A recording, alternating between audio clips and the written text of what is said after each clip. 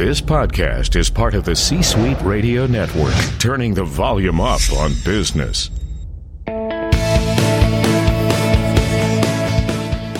Welcome to the Business Power Hour, hosted by Deb Karrh. Join us as Deb talks with her guests, experts in their fields, as they share real-life stories and techniques to power up your business. Good morning. Good morning. I am Deb Karrh, and I am passionate about giving professionals the tools that they need to make themselves and their businesses as successful as possible. And today we're going to go back to basics, maybe, is what we should say. Because if you don't have what we're going to be talking about today right, your company is probably not going to be successful or not as successful as it could and should be. And that's your messaging. And I'm not talking taglines, slogans, maybe kind of, sort of, but now we're really going to delve into what is your message? How do you get it across to people? And most importantly, why is it important? So please join me in welcoming Jim Karrh to our program today. Welcome, Jim. Thank you, Deb. Pleasure to be here. Well, we're going to have a conversation about conversations in business. What a concept. What a concept. So let me tell people a little bit about you. So Jim Karrh, PhD, I should have been saying Dr. Karrh, my apologies. It's okay. Jim helps business leaders and organizations to lead more effective customer conversations, which in turn means stronger customer connections and more growth. He has received national and international awards as a consumer researcher, university professor, corporate chief marketing officer, and now as a consultant and speaker. Jim earned his doctorate at the University of Florida and MBA from Duke University's Fuqua School of Business. He is also host of the Manage Your Message podcast. But Jim also knows that you don't have to have a PhD, be a professional speaker, an extrovert, or a brilliant conversationalist in order to bring your business story to life. You can just follow a process he calls managing the message. So again, Jim, welcome. It is a pleasure to be here, and it's great to be able to have this conversation involving a lot of people who are doing great things. Right. Who have a business, they're building something, they're part of a leadership team, and it is a very common thing, which we can talk about, obviously, in some detail as we go along. But most people, there's a big gap between their passion and their knowledge, and yet their comfort and their confidence in how to talk about it. Right. And engage other people. So that's what we're here to do, is help bridge that gap a little bit. Perfect. Well, let's start with, what do you mean by message? Is it Nike's slogan of just do it, or, our mission statement? What is somebody's message? Well, it is a giant bucket with it. We put a lot of things into, and the things that people will tend to think of the most, Deb, when they think message is, it's our pitch, it's our slogan, it's our tagline, it's our logo. You're right about all that. I think of it more as an area of focus of the everyday conversations that happen in and around your business. And certainly all of those elements, the things that we just talked about, all the way from the big, lofty vision, mission types of statements into a digital social media presence, into paid promotion and PR, all of those things need to be in rough alignment. But let's face it, the language of your advertising or your PR or even your social media or your vision or mission statement is not the language that real people use. Right. So think more about the conversations in the hallway, at a meeting, with onboarding some new people, or with a new client, or you're out at a ball game or at a house of worship or a community event, or telling your friends about the cool thing that you're doing. What we want is for the elements of your value, the things that make you distinct and interesting, to be able to be carried forward into those everyday conversations. Some of the ones that you'll have yourself, a lot of them, you won't be around for those. You want to be able to feed a system, and when other people, the people that I would call messengers, might be the people that you work with, it might be the people that are your current customers, your prospects, your friends in the community, are all talking about you in a consistently positive and strategic way. Right. So it is, you mentioned mission and vision statement. And I'll say, Deb, just as as an early volley in all of this, and to have people think in an appropriate way, that a lot of your listeners may think, well, we have a pitch, or we have a vision, we have a mission, we have a passion, we have those sorts of things. Like, and it's on the wall. It's on the wall, and that's great, and it's a great starting point. But I did a lot of research for my new book. It's called The Science of Customer Connection. So looking at research would seem to be, thank you very much. I do a good Vanna. Always happen to have a copy around. But a lot of research, a little bit of my own, and a lot of it's my own experience and things that I've seen, but I also pulled from a lot of content analyses, cognitive psychology, brain psychology, and bringing a lot of those elements together. One of the things that will probably surprise exactly 0 of your viewers or listeners is that most vision and mission statements use the same words. Right. They sound very much alike. So we talk about service to our community. We talk about inclusion, sustainability, excellence, customer, all those sorts of things. And they're very pithy. They're very pithy and lofty, and they're well-intentioned, Deb. Right. There's nothing that's untrue. No. But they all sound the same. We want to be distinct. So when people think about Deb, they think about a certain thing. They think about a certain solution or value that you have to offer that's different than what anybody else would have. So we don't want to get stuck in the same language. And frankly, most vision mission statements, they are committee deals that they are the process of a 14-month slog through, meeting and validation and all that. Not surprising, it's a little bland and overcooked. So what we want to do is think about a few key elements, the things that you really want people to know about you, believe about you, and act upon. And how do we distill those in a way that's clear, it's conversational, it's shareable, and then have a system. So we actually over time create a flywheel that helps power the business. And we can talk about the different steps and stages about how to do that. Right. And clearly a mission statement or a vision statement is not what somebody thinks of when asked about someone else's business, or even your employer or your company. You're not going to spout off that 1 or 2 sentences, right? Because they shouldn't be too long, as what you do, or who you serve, or all of those things. And so, it's nice. It's nice to have there. Takes up space on the wall. You didn't have to worry about something else. But it really doesn't mean very much because it comes back to that word conversational. It has been written in a way that it's not conversational. And one of the other things that immediately comes to mind to me when I'm thinking about something like that is not conversational is your 30-second elevator pitch.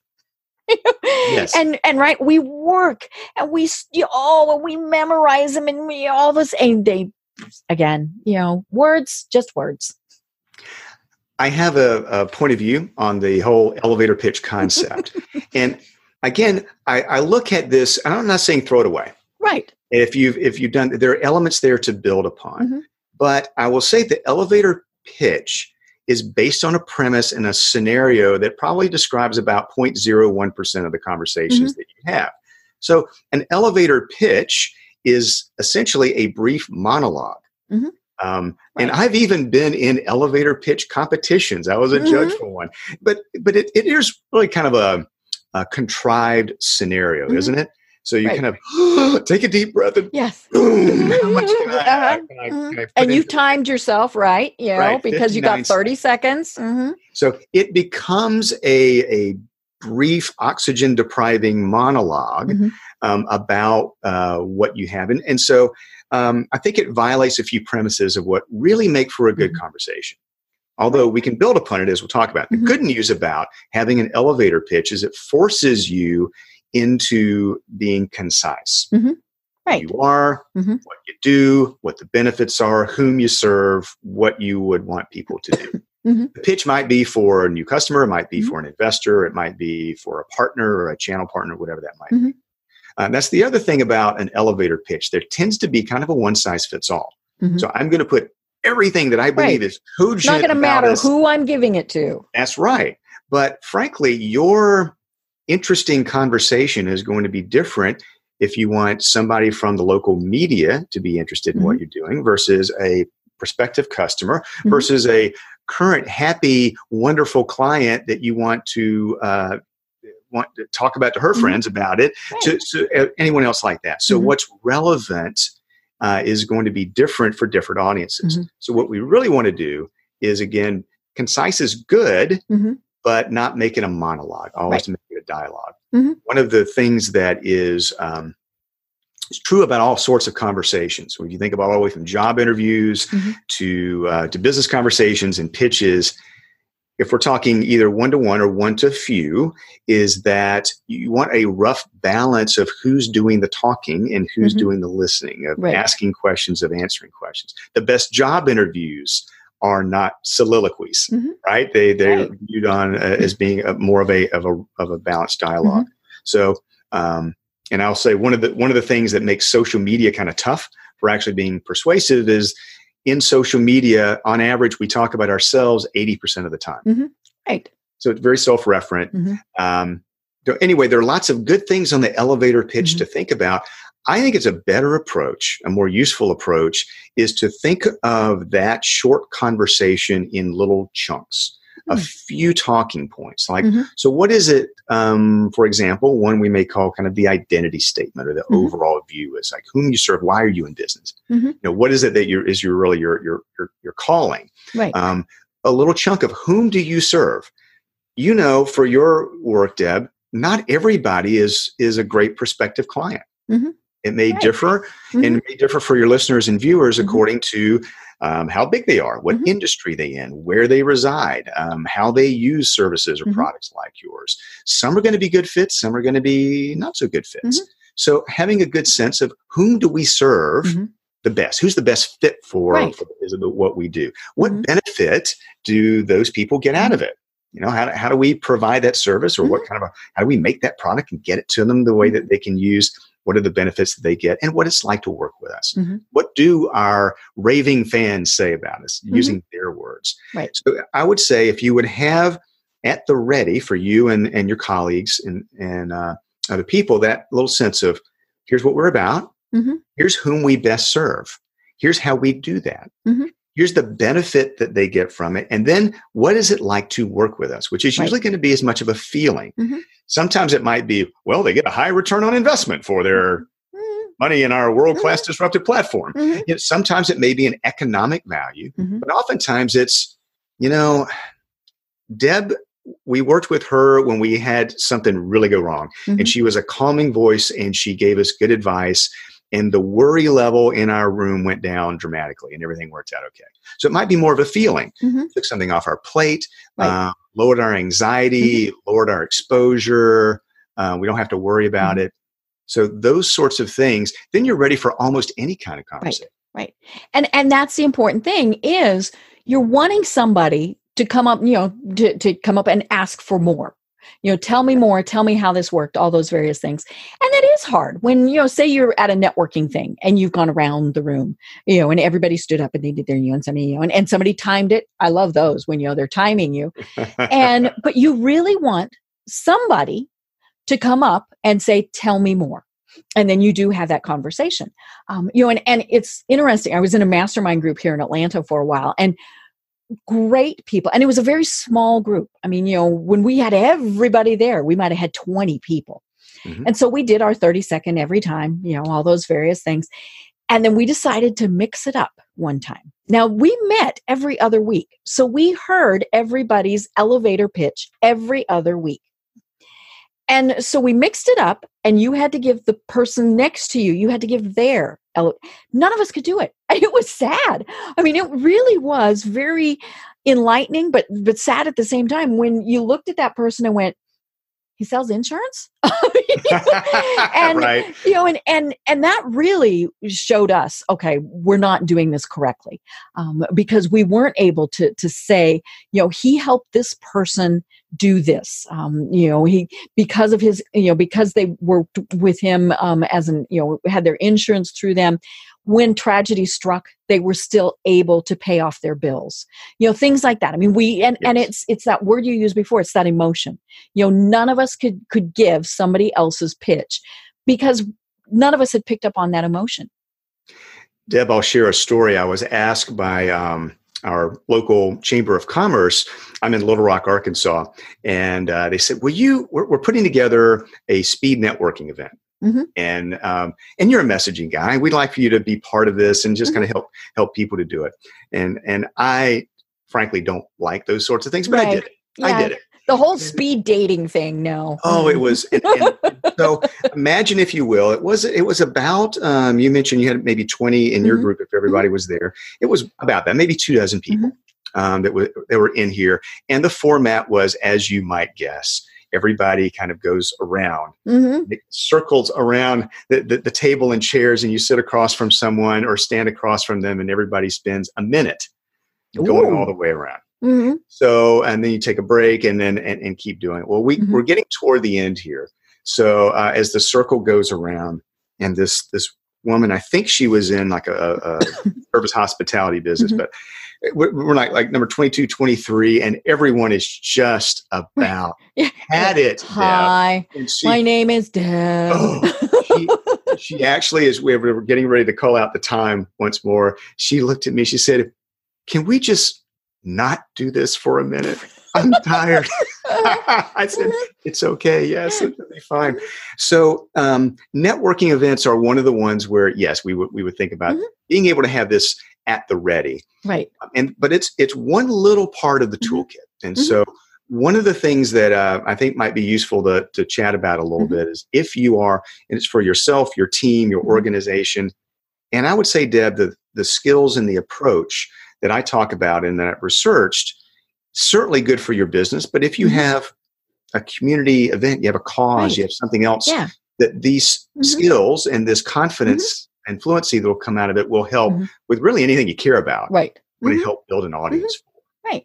Yeah. You want them to support you, to support whatever it is, to talk about it themselves, all of those things. So you have to give them those tools.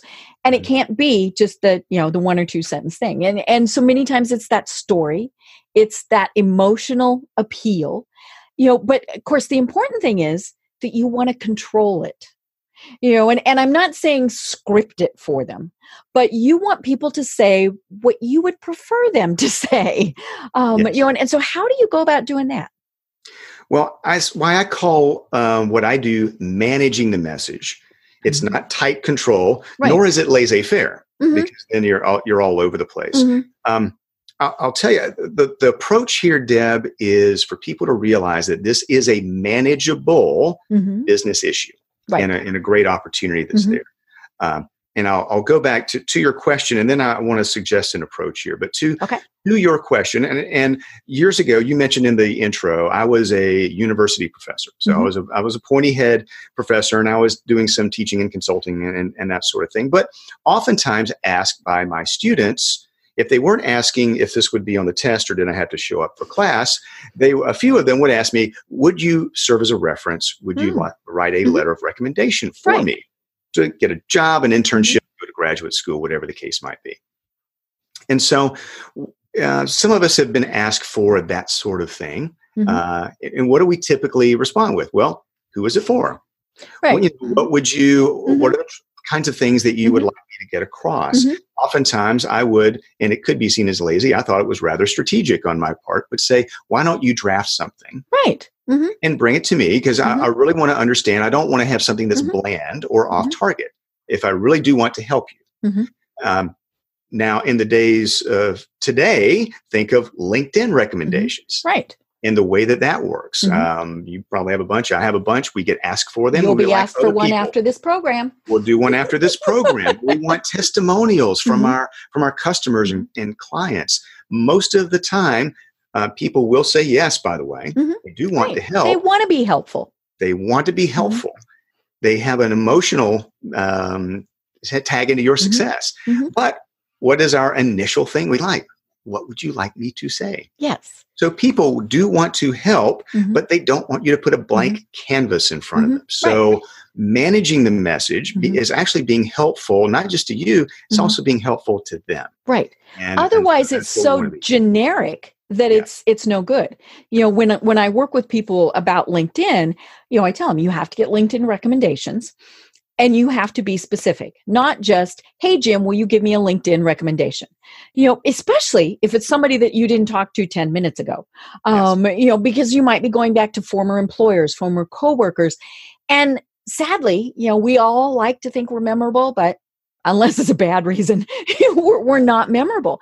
So I tell them, remind them, we work together at X company on X project, all of those various things. Otherwise you get, Jim was a great person to work with. I'd hire him again. I mean, at whoopee. Always very helpful, pleasant. Right. Yes. Yeah. You get such a generic response that it makes no sense at all. And so when you tell them a little bit more about kind of what you want them to address, as you said, they're more than happy to do that because they don't want to write the Jim was a great employee type of thing. That's right. And so it's not a negative that you're doing that. And this is all part of the idea about managing this for the benefit of your career, your business, and the causes and things that you care about. Right. I'd like to make, there's one point, and the degree of the opportunity, the actual numbers behind this, frankly, I found surprising too, doing research for this. And here's why, as even just what we've talked about so far, I think everybody would agree, yeah, it makes sense. Yes, I want to be specific. Yes, I want to have all this. Right. But what? Gosh, you're not telling me anything that's that terribly, do I really need to do this? Well, I'd say, yes, here's why. And if you think about in our digital world today, the role of word of mouth, say online versus offline. And if you'd ask me, as I was getting ready to put together the research for the book, you said, Jim, these days, where would you think would be the relative incidence of word of mouth between the digital online worlds, rating and review sites, social media, versus the old-fashioned analog offline world of one-to-one or one-to-few conversations, generally face-to-face, but maybe over the phone. Where would that be? And I would have thought, Deb, I would say probably it used to be very heavy analog, offline. And then these days there's so much volume of online stuff. Right. It's probably about 50-50. I would say fair guess. Well, a guy named Jonah Berger did some research. He's at the Wharton School and wrote a book called Contagious and looked at a huge data set of actually following people around and tracking things of where it occurred, and then looked at from other industries as well. And it's been very consistent and surprising to many. Now, what Berger found is that 93% of word of mouth is offline. Wow. 7% online. That's a difference of 13 times.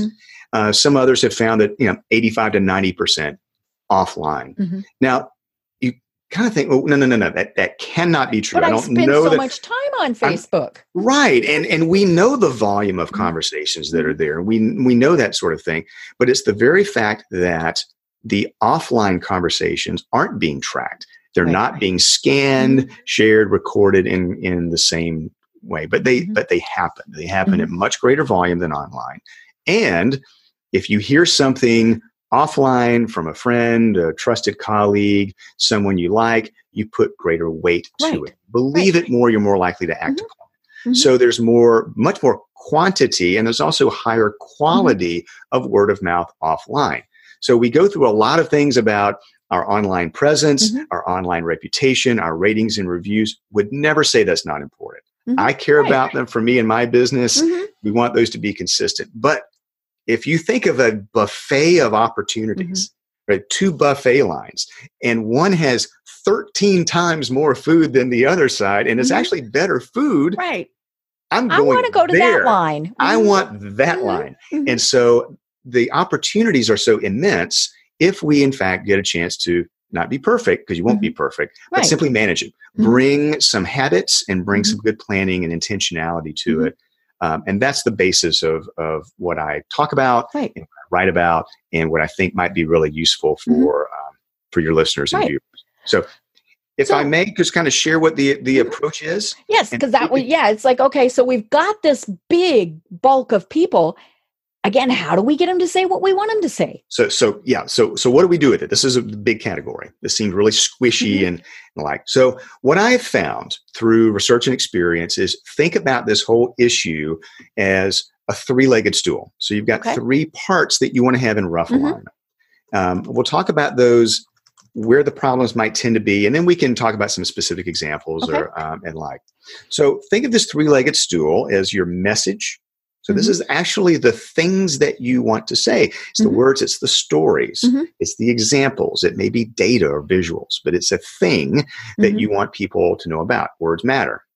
The second leg of the stool, I would say messengers. Think of the people who you want to carry the message. The person you want to give the testimonial, to give a referral, that you want to help you recruiting people into the business. So we have to think about their needs, what they want, what they're confident in doing, and feed that system. The third leg of the stool are what I call management or management habits. So think of, how do you keep the stories fresh? If you have a new client or a new employee or new colleague and they come in, how do you get them up to speed? Right. How do you make sure that your messaging doesn't wind up being like the pantry that we took a look at our pantry in our house a few weeks ago and go, this is nuts. We can't find anything. We have to clear it out, right? And so make sure that everything's very accessible and fresh and relevant. So message, messengers, and our management habits. We want this to be woven into the ways that we talk about ourselves, the way that we meet, the tools and training and onboarding, and consistent with all the other ways that we speak to the marketplace. Right. So think about all of those things, and then where it can tend to go wrong, then you have an approach. Right. Well, and of course, what you want is you want that stool to be even. You know, and so you don't want to have something, say maybe messengers. You don't want that out of control. And so, you do have to kind of manage it so that it stays nice and even. Deb, you're right. And if you think of it like any three-legged stool that exists in the real world, not the conceptual world, if one of the legs is weak or it's shorter than the others, then you're going to fall predictably into the area of weakness. And so if you're looking at your business, your career, your cause, and thinking, where might we have an issue? Right. What would we attack first? Because it's a big menu here that we have to talk about. So I have found that the symptoms of problems, if I've got the three M's of message, messengers, and management that are kind of the concept, I could call these the three C's. They are crickets, commodities, and cowboys. Okay. So crickets, in my hometown, a little town in South Georgia, you get into a rural area, you talk about the crickets are chirping in the early evenings because you can't hear anything else. There's nothing else making noise. It's overwhelming. Right. And you hear, we talk about the crickets are chirping sometimes with nothing's happening. And in business, the crickets are chirping. That's a bad sound. It means it's hard to grow. Right. Whether you're trying to get new business, whether you're trying to get more business from your current customer base, growth is hard to come by. Mostly, I find that when the crickets are chirping in your business, you don't know why. It could be a problem with messengers. In other words, you don't have enough of them. You don't have enough other people kind of helping feed the system and recommending you and talking about you. Oftentimes, if it's an entrepreneur, someone who is a small business owner, it kind of comes on them and them alone. Right. And it's hard to grow with one voice. And that gets exhausting. It after does. a while. So you don't want to burn yourself out and you don't want to limit your growth opportunities. So if the crickets are chirping, maybe think, well, let's make our first step trying to recruit and feed more messengers. Right. The second is commodities. So commodities, when you sound like everybody else, right? You might know deep in your heart that what we offer is different and better than somebody else, but consumers or investors or clients, it's all they all see us the same way. You mentioned someone who's in the insurance business. I've had an insurance client. It's really hard for people in financial services or software or areas like that to be seen as different. And it's just the way our brains are wired, Deb, is that we tend to kind of fall into familiar patterns. Right. We talk about ourselves. We talk about what we're comfortable with. We tend to fall into industry lingo. Oh, yeah. Acronyms after a while. And so all the insurance people sound alike. So you got to be able to come up with some words and stories that can help make you distinct. And using stories is one of the best ways to break through. We'll talk about that as well. Right. The final symptom that may help you decide what to attack first is, I call it cowboys. It could be cowgirls, but The cowboy mentality is one of autonomy. Someone who's independent minded, they're going to do it themselves. I find this a lot when I work with groups of professional sales teams. And the people, they're good, they believe in it, they want to go out and do it, but they want to do it their way. And I hear that very often from CEOs, heads of organizations, and they've got people in different units, maybe different geographies, doing different things. And they'll say something like, Jim, it's killing me. I mean, if you went out of here, you went down the hallway, and the first 10 people that you saw, you asked them our value proposition. And it'd be something like, well, 4 of them would be like deer in the headlights. They wouldn't know what to say. Yeah. The other 6 would probably give you 4 or 5 different stories. So it's inconsistency. That's a problem. And that's a problem ultimately for both trustworthiness and scale. Right. People won't trust you if they're hearing different things from different sources. They don't know what to believe. Right. And you can't scale inconsistency. So trying to harness in, bring in the cowboys a little bit. And that becomes more of a question of messaging habits. Right. Are you helping train people, refresh people, making sure people are certified and comfortable in knowing how to tell that story? And like you said earlier, Deb, we're not going to overly script it. If someone handed you a script and said, here's exactly the way I want you to talk about the business, they say, nope. I do not need something boring. But if you told them a great story, or if you gave them a great example, they would say, oh, that's actually good. That's the thing I look forward to talking about on the outside. Right. So those are the things to do. Kind of look for where the areas of weakness might be. You probably either have data or a feeling in your gut, or both, about what you could fix best. And then, if, as we said, if you can bring those into rough alignment, don't worry about trying to be perfect, because most companies are really bad at talking about themselves, and things are a bit out of control. So if you're just consistently good, you have a big competitive advantage. Right. And it's not just the spoken word that you have to manage. It's the look too, and what are people going to see? If say they get one thing on Facebook and you direct them to your website, which is what you should do, and the website is totally different, sometimes they don't even catch that but there is a mismatch. And so you're thinking, well, I'm sorry, if they can't get their message right on Facebook and here, maybe they can't do the job for me. And so, are your marketing materials the same? I always love, when organizations are using the brochure or the business card that they designed 20 years ago because they bought 10,000 of them, and it's like, okay, it's not just, how many times do you go to a business thing and you get a business card and somebody's crossed something out? Because, and it's like, no, no, start over, do it again, make sure that everything matches. And it's, everything from the message to the colors, to the logo, all of those various things, and that is more of a pure marketing type of thing. But yeah, it's about getting that message consistent everywhere. And the brand is part of the message. It's going to be the overall feeling that people have. And again, as you say, you really want all those parts to be consistent.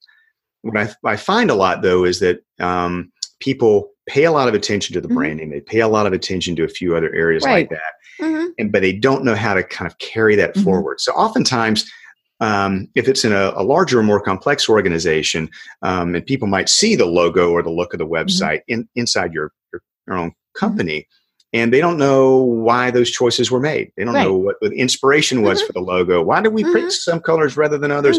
Why do we talk about some things rather than others? When I'm helping clients put together, sometimes we'll actually put together a playbook of helping to guide those conversations. And when we talk about the messengers, it's, I think, really important to involve the people, or at least some of the people whom you expect to carry that message in helping create the message. Co-creation is a very valuable tool, because not only do people feel valued, you get the benefit of their language, and you also build a lot more street cred inside your organization, because people buy into it. And at the very least, I would say, as you just were talking about there, Deb, if you have a logo, a website, things like that, maybe the other people inside your company weren't involved in those decisions, but now and again, it might be good to ask them what they think, Right. What do you think that logo means? Does this represent the way that you talk? Does it represent the kinds of questions or observations that you get out from your friends or customers, our suppliers, our alumni, whomever, and just a little bit of a reality check?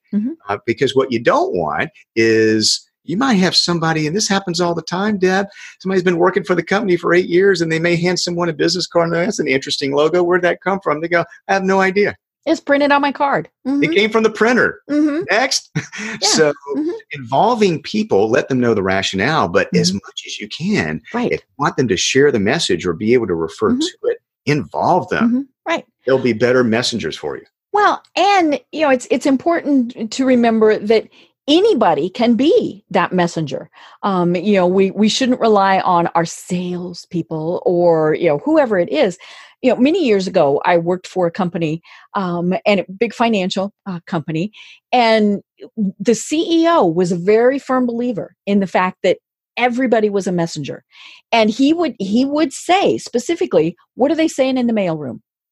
And he really cared about that because he said, they're not going to know the product information, but if somebody says, "Hey, I see you work for X company, and you work in the mailroom." Or you're the CEO or the CFO or whatever, what is going to be said? And he firmly believed that every single person had to be on the same page.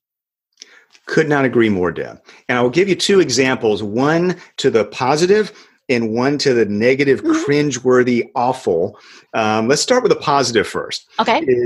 I had a client who was in the HVAC business, so heating, ventilation, air conditioning. So there are people who are out there selling air conditioning units and heaters and servicing those and maintaining them and all sorts of air quality issues. Most of their customer contact, as we found, about 70% were with field technicians. They're the people we call techs, right? So they're the ones going into homes and offices and doing that. People, you know them by name. You like your guy. Bob always came. And they're wonderful people, and they're by nature problem solvers. But here was the crickets chirping to a small degree for this HVAC company, in that they had more than just selling these big equipment pieces. They had a lot of other services for air quality and things but they weren't really moving as quickly as they thought they could. They weren't selling as much from their entire portfolio. And what they came to realize is that these techs wwho had most of the customer conversations didn't even know the existence. Right. Yeah, so they couldn't say, "Hey, have you ever thought about?" Right. So what we didn't want, we're not going to try to turn those people into something that they're not. They're not the sales people. We're not trying to make everybody a salesperson, but they are problem solvers who care about their customers, and they do want to help. So for them to simply know that if they see, mildew someplace, or they see something that might be an air quality issue, hey, you might not know this, but we can help with that. We know your home, we know your business better than anybody. May I show you something? And then they could pass that on along. So once we cracked that code a little bit, then they were able to grow much faster.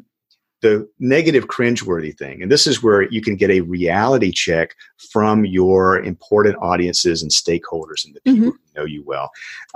This is one I wrote about, and I included in the book as well. It's from Drake University in Iowa, a really good school. And they decided that they wanted to have a new recruitment campaign for high school seniors and getting them to come in to Drake. Well, one of the things that they were trying their darndest to be a little bit innovative, a little bit provocative, a little bit different for these media savvy, digital savvy teenagers who were looking at where to go to school. And so they had an agency, and then they had done an online survey of high school seniors, and they were looking at different messages. Okay. Drake University, the idea that they wanted was to talk about the Drake advantage. So it was Drake, you think about good academics and all that, plus all these other things of being in a nice small city, of the sense of community and activities that they had. Drake plus, the Drake advantage, if you can see where this is going. So they crafted talking only to high school seniors with a big headline that said D+. Yeah, I want to go somewhere where I can get a D+. D+. This really happened, Deb. And so, and predictably, faculty, alumni, donors, people in the community were like, what are you doing? Right. Did it not occur to anyone that at an academic institution, particularly a really You solid don't do one, that. Yes. right. So, who's next? Fordham? We're going to put the big F up there? Yes, I know. So, just spending a little bit of time, they backtracked and then they had to change it like, and basically apologize to other important stakeholders. Like, we had a blind spot there. We should have at least run it by you, and somebody would have noticed before we put this thing out to market. I know.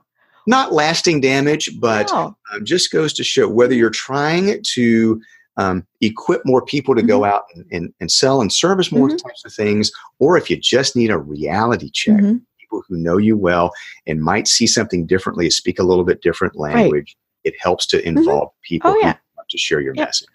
Well, and we've all seen it on various places. The logo's gone bad, or the tagline's gone bad. All of those various things. Of course, I get a kick out of those because that's what I do. And you're always thinking, who did not see that? Right. And and a lot of times it's, well, we paid $30,000 to this firm and they came up with this. It's like, I'm sorry, who didn't see it? And so that is where it's good. Get somebody totally unrelated. Ask them what their opinion is. All of those various things. And at some point, yes, you do have to make that decision. But you don't want to have things out there that are just going to make you the butt of jokes, as opposed to, hey, we want to work with this person. That's right. So people who are important for you to weigh in, people who will have a different perspective, have your best interests in mind, and will tell you the truth. They will tell you if you have kale stuck between your teeth or if the cheese don't make you look good. Right. And do that, again, from an area of trying to help. It doesn't have to be a long committee decision. We're not going to get back to creating the mission statement over, as we talked about earlier. But and one of the shortcuts, Deb, and this is, not only does it give you good content, but it strengthens relationships. If you're thinking about a rebranding, a new logo, or thinking about going into a new area, or just talking about yourself in a fresh way, ask some of your raving fan customers what they think. And say, why do you like, we know we're not perfect, no one's perfect, but why do you like doing business with us? How does that, and then just be quiet. Right. Let them talk, listen to their language, and you'll probably find out a lot. And here's the extra payoff. Those clients, those partners, those friends will appreciate the fact that you listened to them. Right. And listen to their voice. Yeah. And you don't want to be paralysis by analysis, because we can get stuck in that. This is, and so it comes back to what we were saying at the very start, the conversation. We don't have scripted conversations. So things might go a little funny on occasion, but it's okay, because we can get through that. We can. And if I would have anything here, and I know we have a few minutes left and we can talk about some particular tips, you may have some specific questions. If there's a common thread through all this that I really hope that everyone will take to heart. First of all, an incredibly large opportunity, 13 times more in the offline versus the online for generating word of mouth. You can do that. You can manage it. It's a manageable business problem. It doesn't have to be perfect. Yes, don't let perfection get in the way of trying some things out. And what I would do is think of a specific kind of conversation that is important to you. Is it the conversation of the techs out in the marketplace who are meeting with customers on a regular basis? Is it a conversation with lapsed clients? Maybe you look at it and say, we have clients or customers, they're buying 20% of what we have to offer. And they've been customers of ours forever. We need to find out why. They may just not know. So just think about the next time we have an account review, or we're having a sit down, having lunch with someone, what is it new that we can talk about or help prompt that? So just think of a conversation that you or one of your associates would give, and what is it that people need to know? They need to be comfortable in how to do it, questions they need to ask, and just kind of reverse engineer that process a little bit. Play with that one. See how it goes. You'll probably get more results, more immediate results than you would even imagine. And the great thing, Deb, with with using everyday conversations to your advantage, notice that at no point did we talk about you having to turn your business model on its head. Right. You don't necessarily have to change your product or pricing or how it's distributed or even the people in and around your business. You just need to prompt more of the right kinds of conversations. Right. And you mentioned something that I thought was very important, and that's, sometimes people don't even know what all you have. We, mentioned that several times. I had a client, big client. I mean, they were a very substantial client. I did public relations for them for a long time. And I got the dreaded, we were going with someone else call. And I was like, why? Yes. But I'm perfect. No, I said, we've worked together for years. And, and I said, so I am curious as to why. Because it was not that they changed people from their end or anything like that. And they said, well, we went with this company because they can do more. They can do this and this and this. And I was really quiet for a second. And the person I was talking to said, what? I said, I do all of those things. And she went, oh, we didn't know that. And so because I hadn't been having those conversations, and I think that's one of the big problems that we end up with as a business owner is we assume client X only buys A and B, and we forget to tell them about C and D. And then we're just totally perplexed when they go somewhere else. So it's not, we're beating them over the head with it. Again, it's just, okay, hey, remember, we can also do this and this and this. Or at the very least, even if it's outside of your purview there, you want to be seen as someone that can help them solve problems. Right. Take advantage of opportunities. So you would probably know. So it might be someone that's outside of your portfolio of services, maybe kind of related. And Deb, forgive me, I may get on something that you do, but maybe they needed, media training for somebody in Slovakia or whatever what the case might be. You say, I can't provide that directly. But I can find someone. But I can find someone who's going to meet your standards and be easy to work with and the like. And they will love you even more forever because you can help with that. But it is very common that just what you did. Now, I've run into the same thing. It's very easy when people say, oh, well, I guess you're like a marketing guy, you're a messaging guy. And what does it mean? Are you an agency? No. And do you do training? Yeah, I do training. And so it's up to us to often tell stories. And as we're meeting with especially our long-standing customers and clients, and just share a story about, it was just interesting. I don't know if this has ever crossed your mind, but I had a client in a similar kind of situation. They found themselves needing this thing. Right. And we were so happy to be able to partner with them because we were able, and oh, wow, Deb, I didn't know. Didn't know you could do that. So you don't have to hand people a long brochure, but you can tell some stories or share some things when they say, what's new? Well, let me tell you what's new. It's actually very exciting in our business. Yeah. Well, now, Jim, one of the things, we're talking about the stool, and the stool as in the three-legged stool of message, managing, and messengers. And when I was reading your book, look, I'm going to Vanna again. Here's the book. Oh, thank you so much. What I was thinking about was, okay, well, for small business owners and entrepreneurs who are the company completely by themselves, maybe they have one or two other people, but it really is just them. How do they get other people to be sharing that message? And because I think that is probably one of the biggest frustrations that we have is that we're in it alone. So how can we get other people to be helping us with this? Well, and there are ways in each of those three legs of the stool, if you, so to speak. So one of them is in the message. Well, if you want your message to be shared, even if you don't have a lot of people in, if you're wanting to be shared in the community, you want to be shared in your industry and with among especially early adopters or your own customer base to help grow. Well, we need a shareable message. Right.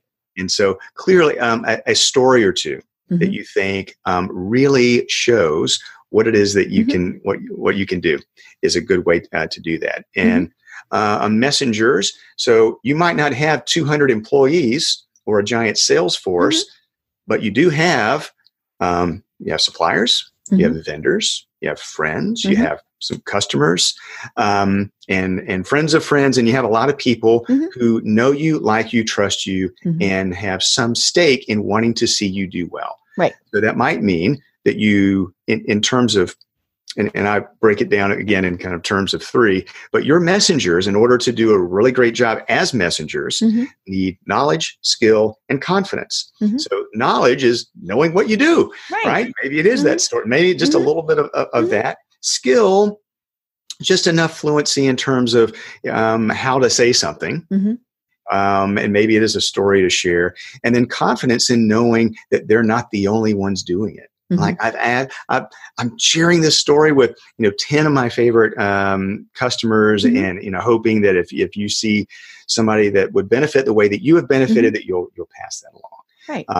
And so they'll know that they are part of something that's growing, and there's social proof around it. Right. And then the same the management part. Maybe you're managing yourself as much as you're managing a giant team. Oh yeah. Hey, I'm a solopreneur. I'm kind of the same way.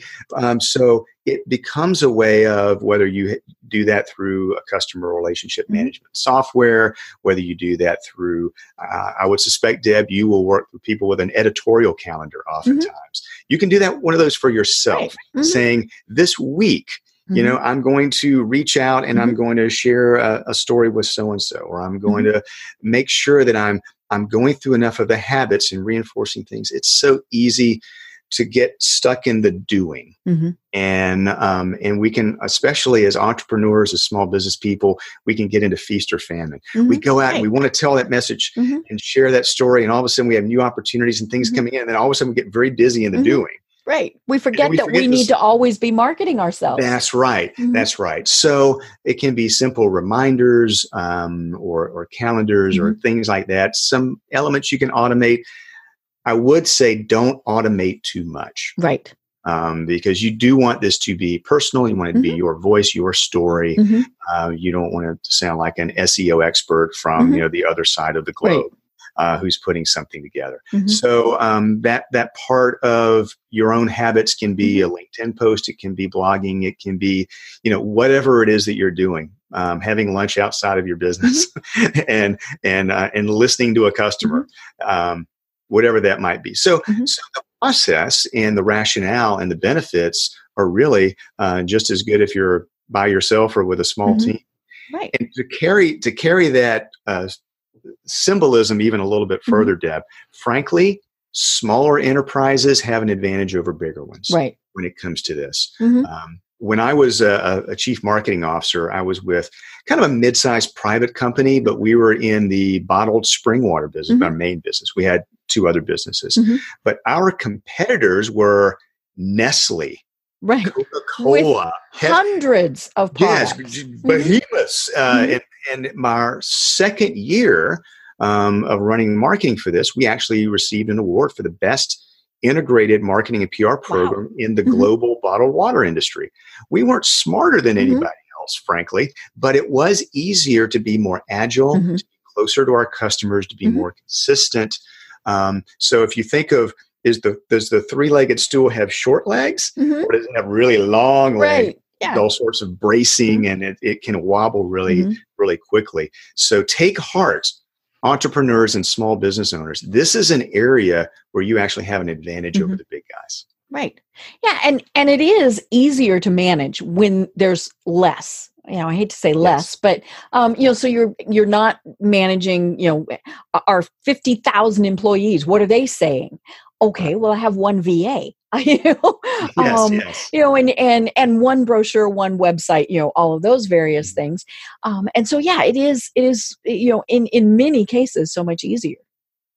I have a number of examples in the book, all the way from a relative startup insurance company to a career changer to someone who went from working for MTV doing satellite operations to selling headpieces with bird feathers in them, to everything in between, businesses going generational change or trying to kind of change the narrative for their business.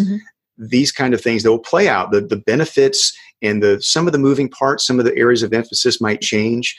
But again, whether it be big or small, even nonprofits, passion projects, whatever they may be, or you as an individual, kind of carving a new professional path, There's so much opportunity here. And frankly, in the time, Deb, that we're talking here, and by the way, everyone listening, everyone watching, you're spending your time really well. So don't stop listening this in. Is good stuff. But think through in the hour that you'll spend here learning about this, there are going to be probably a few dozen conversations happening out there about your business. Right. So it's going to be the time where you say, we won't perfect it, but we're going to get intentional about it. We're going to address that and tend to management to manage that, and the effects and the benefits will show up pretty quickly. Right. And it's funny, as you said that, I just had this flash, and of course we don't have very long left, and so I'm going to put this out there as maybe something we talk about in the future. You have to be part of that conversation. And in particular, I was thinking social media or, things like that, where, I have business owners all the time that come to me and say, Facebook is stupid. It's a waste of time. I don't want to be there. And I don't want to be there because somebody might say something bad. And I tell them, you need to be part of that conversation. You need to correct them, when it's appropriate, to give them that information, and all those various things, because we can't be ostriches. Those conversations are happening, and isn't it better to be part of that conversation, or at least monitoring it? You might not be leaping into it, but what is going on? What are people talking about? You're right. You don't want to disconnect from it. Don't think that it's necessarily a snapshot of the real world at any particular point in time. Right. It's a part of it. You will learn things by monitoring that. Sometimes you can correct misperceptions. Sometimes you can highlight people that are saying great things. I'll also give one more little source of comfort, and this is from another author, actually a recent guest on my podcast. It's really good. A guy named Todd Capone, and he wrote a book called The Transparency Sale. Here's where his insight came from. He used to run a business out of Chicago, and what they would do is, and they would typically work with big consumer packaged goods companies, but they would go out and pull those ratings and reviews from third-party sites, and then they would put them on their clients' websites. Right. So I've done that. It makes a lot of sense. So they had a nice window, Deb, on what kinds of ratings were the most powerful. I mean, do you need to get a 5.0 all the time? No. What they found, yeah, exactly right. That what they found is that an average rating for your business is best if it's between 4.2 and 4.5. So very good and solid, but not perfect. Right. Because nobody's perfect. I'm suspicious of perfect. That's right. And they also found if people, they go onto Amazon and they see a 1-star or 2-star product review, those are the ones that people scroll down to first. What's wrong with it? Right. And so if they're seeing 5s all the way through, then they think it's orchestrated and they don't believe it. Obviously, if there's a lot of bad stuff on there, they get a little anxious too. But so being really good is right where you want to be. And you probably already are really good. Right. And people also want to know that because you're not perfect. So when it's not really good every single time, what are you going to do about it? Right. How do you fix it? How do you fix it? And that's also something that you can track through both your offline stories and online as well. Right. And telling people sometimes this went wrong. This is how we fixed it. Because that makes us human. And I don't care if it's, the one person or the company of, 500,000, we do make mistakes. So I want to know how it got fixed. That's why I read online reviews. I want to see what went wrong and how did they fix it. And I think it also becomes, again, a lot of entrepreneurs, a lot of business owners may have an intuitive sense of who is the best fit for their business, but really to be explicit about it. And we're not pushing anybody away, right? But you probably have a very good sense of which clients are a great fit for you. I have that same sort of sense. Right. And it becomes really well refined if you think about where did things go wrong, how do we fix it? And you can also have that conversation with people, say, okay, so what goes wrong? And also say, when we work with clients of a certain type, fewer things go wrong, a lot more things go right. Expectations are in alignment, and that's where it tends to go very, very smoothly. Right.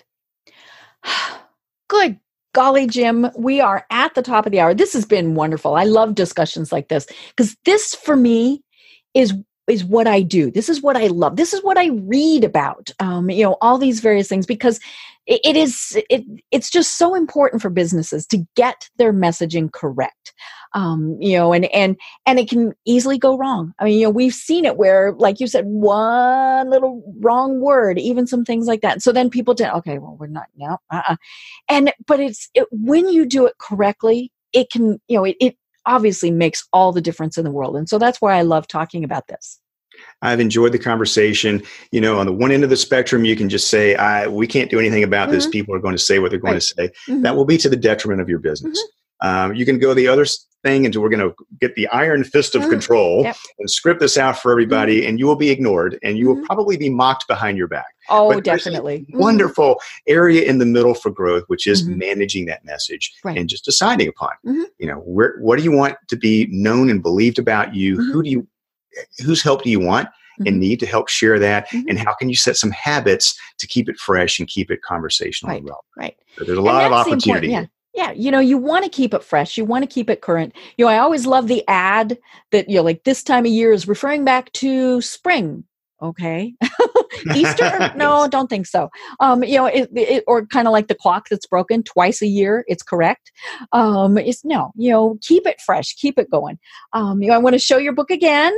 It is The Science of Customer Connections, Manage Your Message to Grow Your Business. And I love this book. It was great. I read through it. It's fairly new, but tons of great information, lots of good examples. Because you are an academic, it has the information there to back up a lot of this. And I love that.